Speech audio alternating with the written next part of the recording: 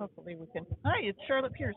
We're live from the U.S. Rowing Convention, and we're waiting for our first guest. He's actually joining us remotely from the Boston area, Bill McGowan, longtime member of Community Rowing and board member, and I think he was on the U.S. Rowing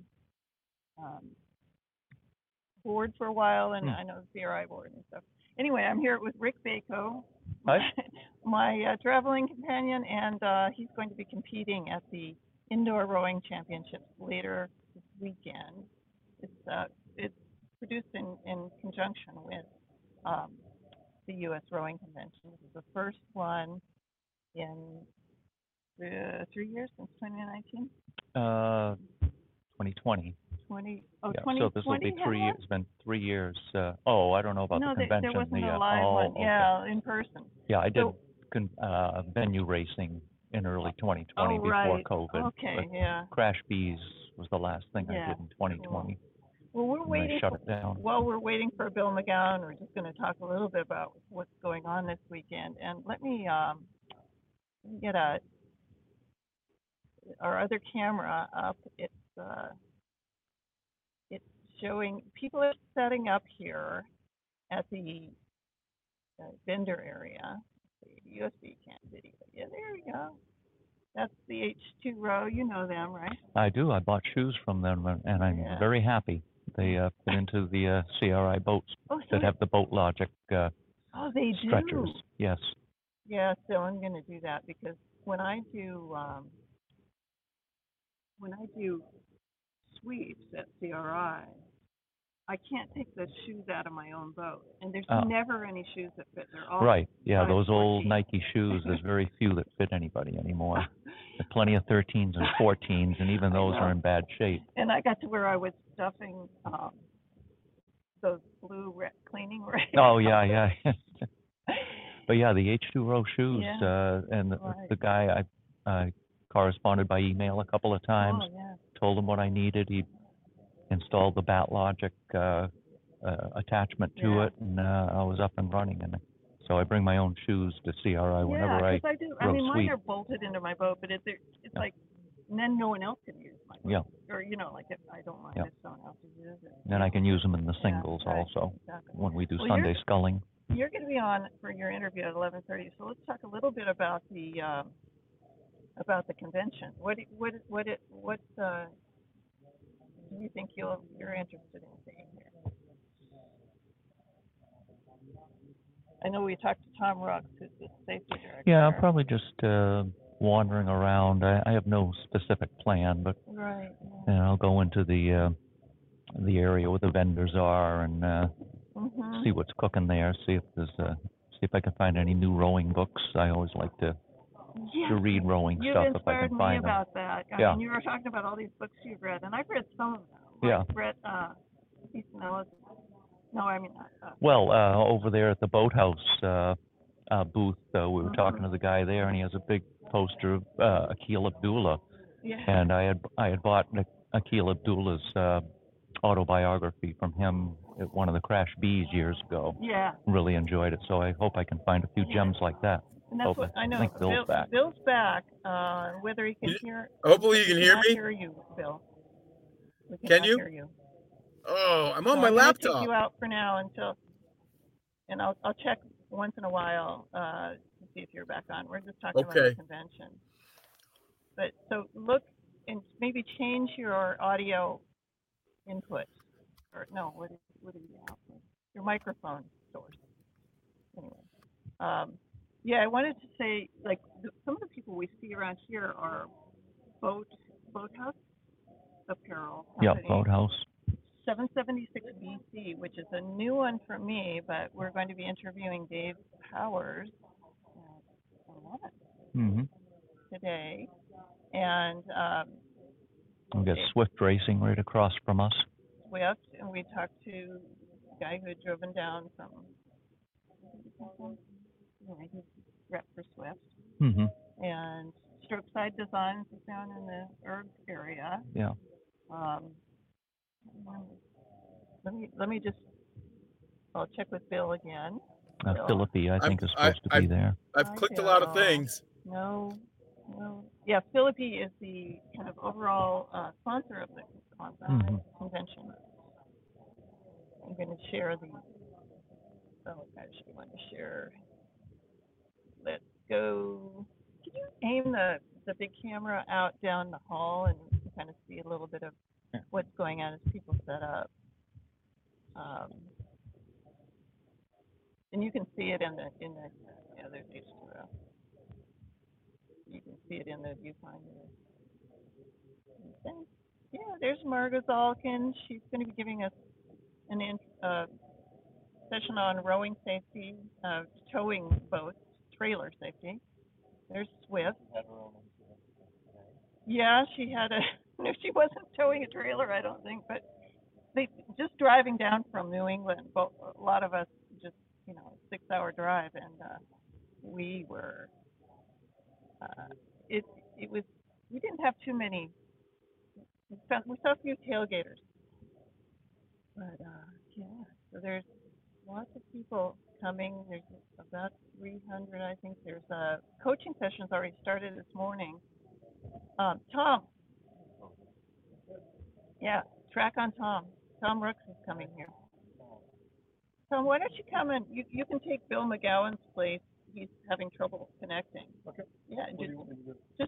just give us a little 5-minute. Oh, stand? Or Yeah, sit down and talk? sit down and talk. Put the headphones on. I will. Yeah, I didn't schedule you, but That's okay. yeah, I will. Safety is Come back. Safety is my preferred topic, I guess, but I can talk about anything. Yeah. Anyway. It's rowing. Yeah. So we met you this morning, and you've been helping with the convention too, right? Yeah, Yeah. I'm presenting 4 classes at RowCon on safety. Okay. And what is your actual title with your firm? So it just changed. My new title is I'm the Director of Sports Safety and Operations. So I do a wide range of things, mostly in safety. And all, as we were chatting earlier, all aspects, so from youth to masters to well-equipped boathouses to less equipped boathouses. Yeah, my path in rowing was youth rowing to collegiate club rowing and then coaching those things. And you quickly realize when you work for US Rowing, especially in a field that is as broad as, the safety of the sport, you realize that every stroke is valid. Yeah. Right? But there's 1,000 versions of it.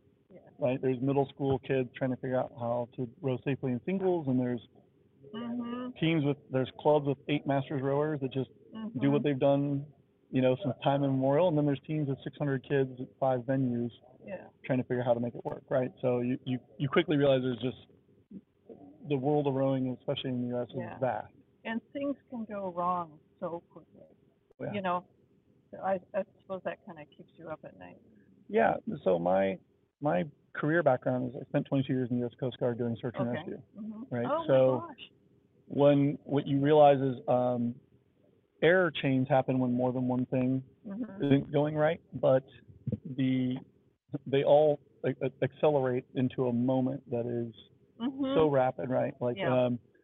We had a kid fall off a boat at Youth Nationals, right? And we had an amazing, Rachel Lemieux, an amazing referee, fish him out of the water, but all of a sudden you're like, okay, we just had a referee that we don't have a physical fitness test for or standard for, hauling in a 200-pound marlin, instantly everything that felt calm and happy and we're just having a regatta can become an urgent safety event, right? So if you're a safety director, I'm going to put up a little banner for you. Sure. Director, is that right? Yep. I'm the Director of Sports Safety and Operations. Yeah. Yep. Guys. I was a Safety and Wellbeing Associate, but I recently was promoted, and I think it makes sense. If people are safe, they've got good well-being. Well, so a lot of my world is trying to get rid of chance and take an approach. I'm comfortable with risk, right? I wouldn't do this sport if there was no risk. If you put pontoons on my single and made me wear a World War II life jacket so I couldn't sink, if you truly made the sport risk-free, there'd be no beauty in it for me. But what I don't like is chance, where we just say, well, it hasn't happened yet, or I don't know anybody that happened to, so it'll be okay. Yeah. Right? I don't like that. And I think, especially as our sport spreads and we have more people rowing and being more inclusive about our rowing, right? Different body abilities, different ages, different everything. We owe it to people to have a full disclosure of the risks they're going to face and how we're mitigating and minding those risks, right? So that's kind of the brunt of my work, is trying to professionalize how we approach that. Yeah, right. I remember one time at CRI, a guy, it was cold. A guy fell in. He was literally standing in waist deep water, and he got back in, and then he fell out again. Yeah. And they had to take him to the hospital. Yeah, so it's cold water shock and cold water swimming, cold water rescue is something I spent a lot of time. I was stationed in Alaska and Maine and Washington State, and I spent a lot of time swimming in very cold water. And it is such a shock to your system, right? Like the first thing we teach rescue swimmers, what we call boat rescue swimmers, is when you go in the water, the first thing to do is nothing. Yeah. Right? Everybody, I know, your heart rate shoots up, your lungs shrink down, your blood pressure, adrenaline is flying. And so your body's saying, hey man, you just put me into something I'm not supposed to be in. Yeah. And if you then act in a hurry with a physical activity, your brain is in like, oh, correct, we're fighting for our life. Yeah. Right. So the best thing you can do is find the floating thing, hang on to it, and breathe. Yeah. Just like try to calm yourself down, try not to move too quickly. We see this with a lot of people that try and get back into capsized boats. They try and do 10 steps at once. Right. Then they fall back out. And now the adrenaline's wearing off. Now we're fatigued. Yeah. Now we're shot. Yeah. Right. And so the third, fourth time they try and rescue themselves, now they don't realize how close they are to having it all go. What's the number one thing you think, like a small, medium-sized boathouse should do to maximize safety, like starting in the season, in the north, whatever? Okay. Well, I'm gonna take that as two questions. Yeah, that's probably about I'm trying to put two questions there, right? Okay, so we revised the safety guidelines in December, and we created an improved safety audit checklist. And my belief is if clubs read the guidelines, hey, there's a step, and then use the audit checklist, the checklist doesn't take more than about an hour probably unless you're at a really massive club. Yeah. It'll keep you refreshed. And I also encourage people whenever they hire a new coach to have the coach do the checklist. Sure. Because that will put them on that scavenger hunt of where is the AED? Yeah. Where are the Band-Aids? Where is this and that, right? Yeah. So that's sort of the organizational approach. But really the more important thing we found, like in the Coast Guard, is safety can't be a checklist or a policy. It has to be like an active, engaged part of everything we do, right? So as we discuss what kind of row we're going to do, it's great to think, where are we at in this training cycle, and it's a Wednesday and the regatta's in 2 weeks, but if the wind's 20 miles an hour, probably not the best day to work on starts, right? Like and if it's cold, probably not the best time to do short pieces with big rests. And if you're organizing a regatta and there's weather coming in, you have to think about those things. I know a lot of where I've been in, they've shut, like Chattanooga, they cut the course by the flow. Yeah. I got caught, my rigging got caught on a buoy. And, finally the current just pushed me off the buoy. It was scary. I've been in some pretty scary moments. And what I'd say is when you know what the risk is, there are tools to mitigate it. Yeah. But there's a model we teach level 3 coaching, and I do a lot of coaching ed. And one of the models I use is what we call a STAR model of how to take a risk, and then STAR, military guys will love acronyms, right? Spread out the risk, transfer the risk, avoid the risk, accept the risk, or reduce the risk, right? Yeah. So if there's a log in that part of the course, instead of just telling people, hey, don't hit the log, why don't we just put a buoy on it? Why don't we put a safety boat and have it tie off the log? We have a log that was floating in the trough. Did you see that, Rick? The swan log, is it the goose log? And the geese would be sitting on top. Oh, yeah. The geese are a good time, right? If the bird looks like it's standing, it's probably on something. If it's not moving. Anyway, what else was I going to ask you? Oh, what about the individual rower? Let's just, we should all be mindful, but what's the responsibility on that? I would say, put, if you're going to go out as an individual, you are your own coach. So then hold yourself to that same standard. Yeah. Did I assess the weather using my favorite app or website before I showed up? Right? Did I make a plan that made sense? does somebody at the boathouse know my plan? Yeah. Right? The biggest factor in a successful search for someone is the accuracy of the last known position. Interesting. So if I tell my wife I'm going to go row today, Yeah. well then the search pattern is today somewhere on a river. Yeah. If I put a entry in like iCrew or the club's logbook or whatever you use, I'm going from here, I'm going to there, I'm going to be back at this time. Mm-hmm. Then we have a pretty good track of where we think we might want to see you. Yeah. You know, in my case, knowing that I'm going to row at 20 miles an hour, surely. Yeah. No, it's you know, but if you the more accurate your sail plan that you let people know, the better we'll go. Well, I have a Garmin watch. Like it can track me, you know. And so sometimes I send my husband my location, but he doesn't. Pay attention. Yeah, but you know, location services. We did a thing on that for the safety committee last year, and a lot of phones, watches, also like certain systems. Again, I'm not trying to plug that iCrew has a location tracking. Yeah, no other. Where like once a minute, it's going to send a location to somebody. Yeah. So again, when I say, where does Charlotte go? I say, oh, she's over there having lunch at the dock. Yeah. Right? That's a lot better than let's search the ocean. Yeah. Right? So a lot of that is that, and then you are your own safety if you're on your own. So I have a hard time with people that explain to me why they don't bring a life jacket when they're going to row by themselves. Yeah. I just have a hard time understanding it. Like what? You know? I don't know how to do that. Yeah. So like one of those little thingies, or do you attach it to your the one you wear. The one you're willing to wear is the best life jacket on the market. If you're not willing to wear it, if you're not going to bring it with you or wear it, then it doesn't really matter if it's. But they have those kind of minimal ones. Are those okay? Yeah. If it has a U.S. Coast Guard approval on it, then it's good to go. Good. Now we rate them in the amount of flotation they have. So there's, for what we do, most of us, I hope, can swim. Yeah. Even the lowest amount meets the threshold we need for safety. For sure, yeah. Do you know if there's anybody at the convention that's selling this? I don't know. Well, you know, it's funny. I'm hoping to run into the Felipe guys because they are now marketing a life jacket that they sell. Oh. And it says Felipe. Well, yeah, there you go. And well, I think that makes you faster. I'm not sure. I'm not that's what Fabio says. I'm sure. But yeah, we just want to see the culture change. Like the club where I coach, we about a year and a half ago went to the standard is all coxswains wear a life jacket at all times. Yeah. And we thought there'd be a pushback, but you know, people think it's kind of cool. They got their own piece of gear. It's their thing. It makes them special, right? And no, I have no, like, I'm 66. I've just been rowing for 10 years, and I have no pride about. Sure. You know, sometimes I wear a backpack and like a sun hat.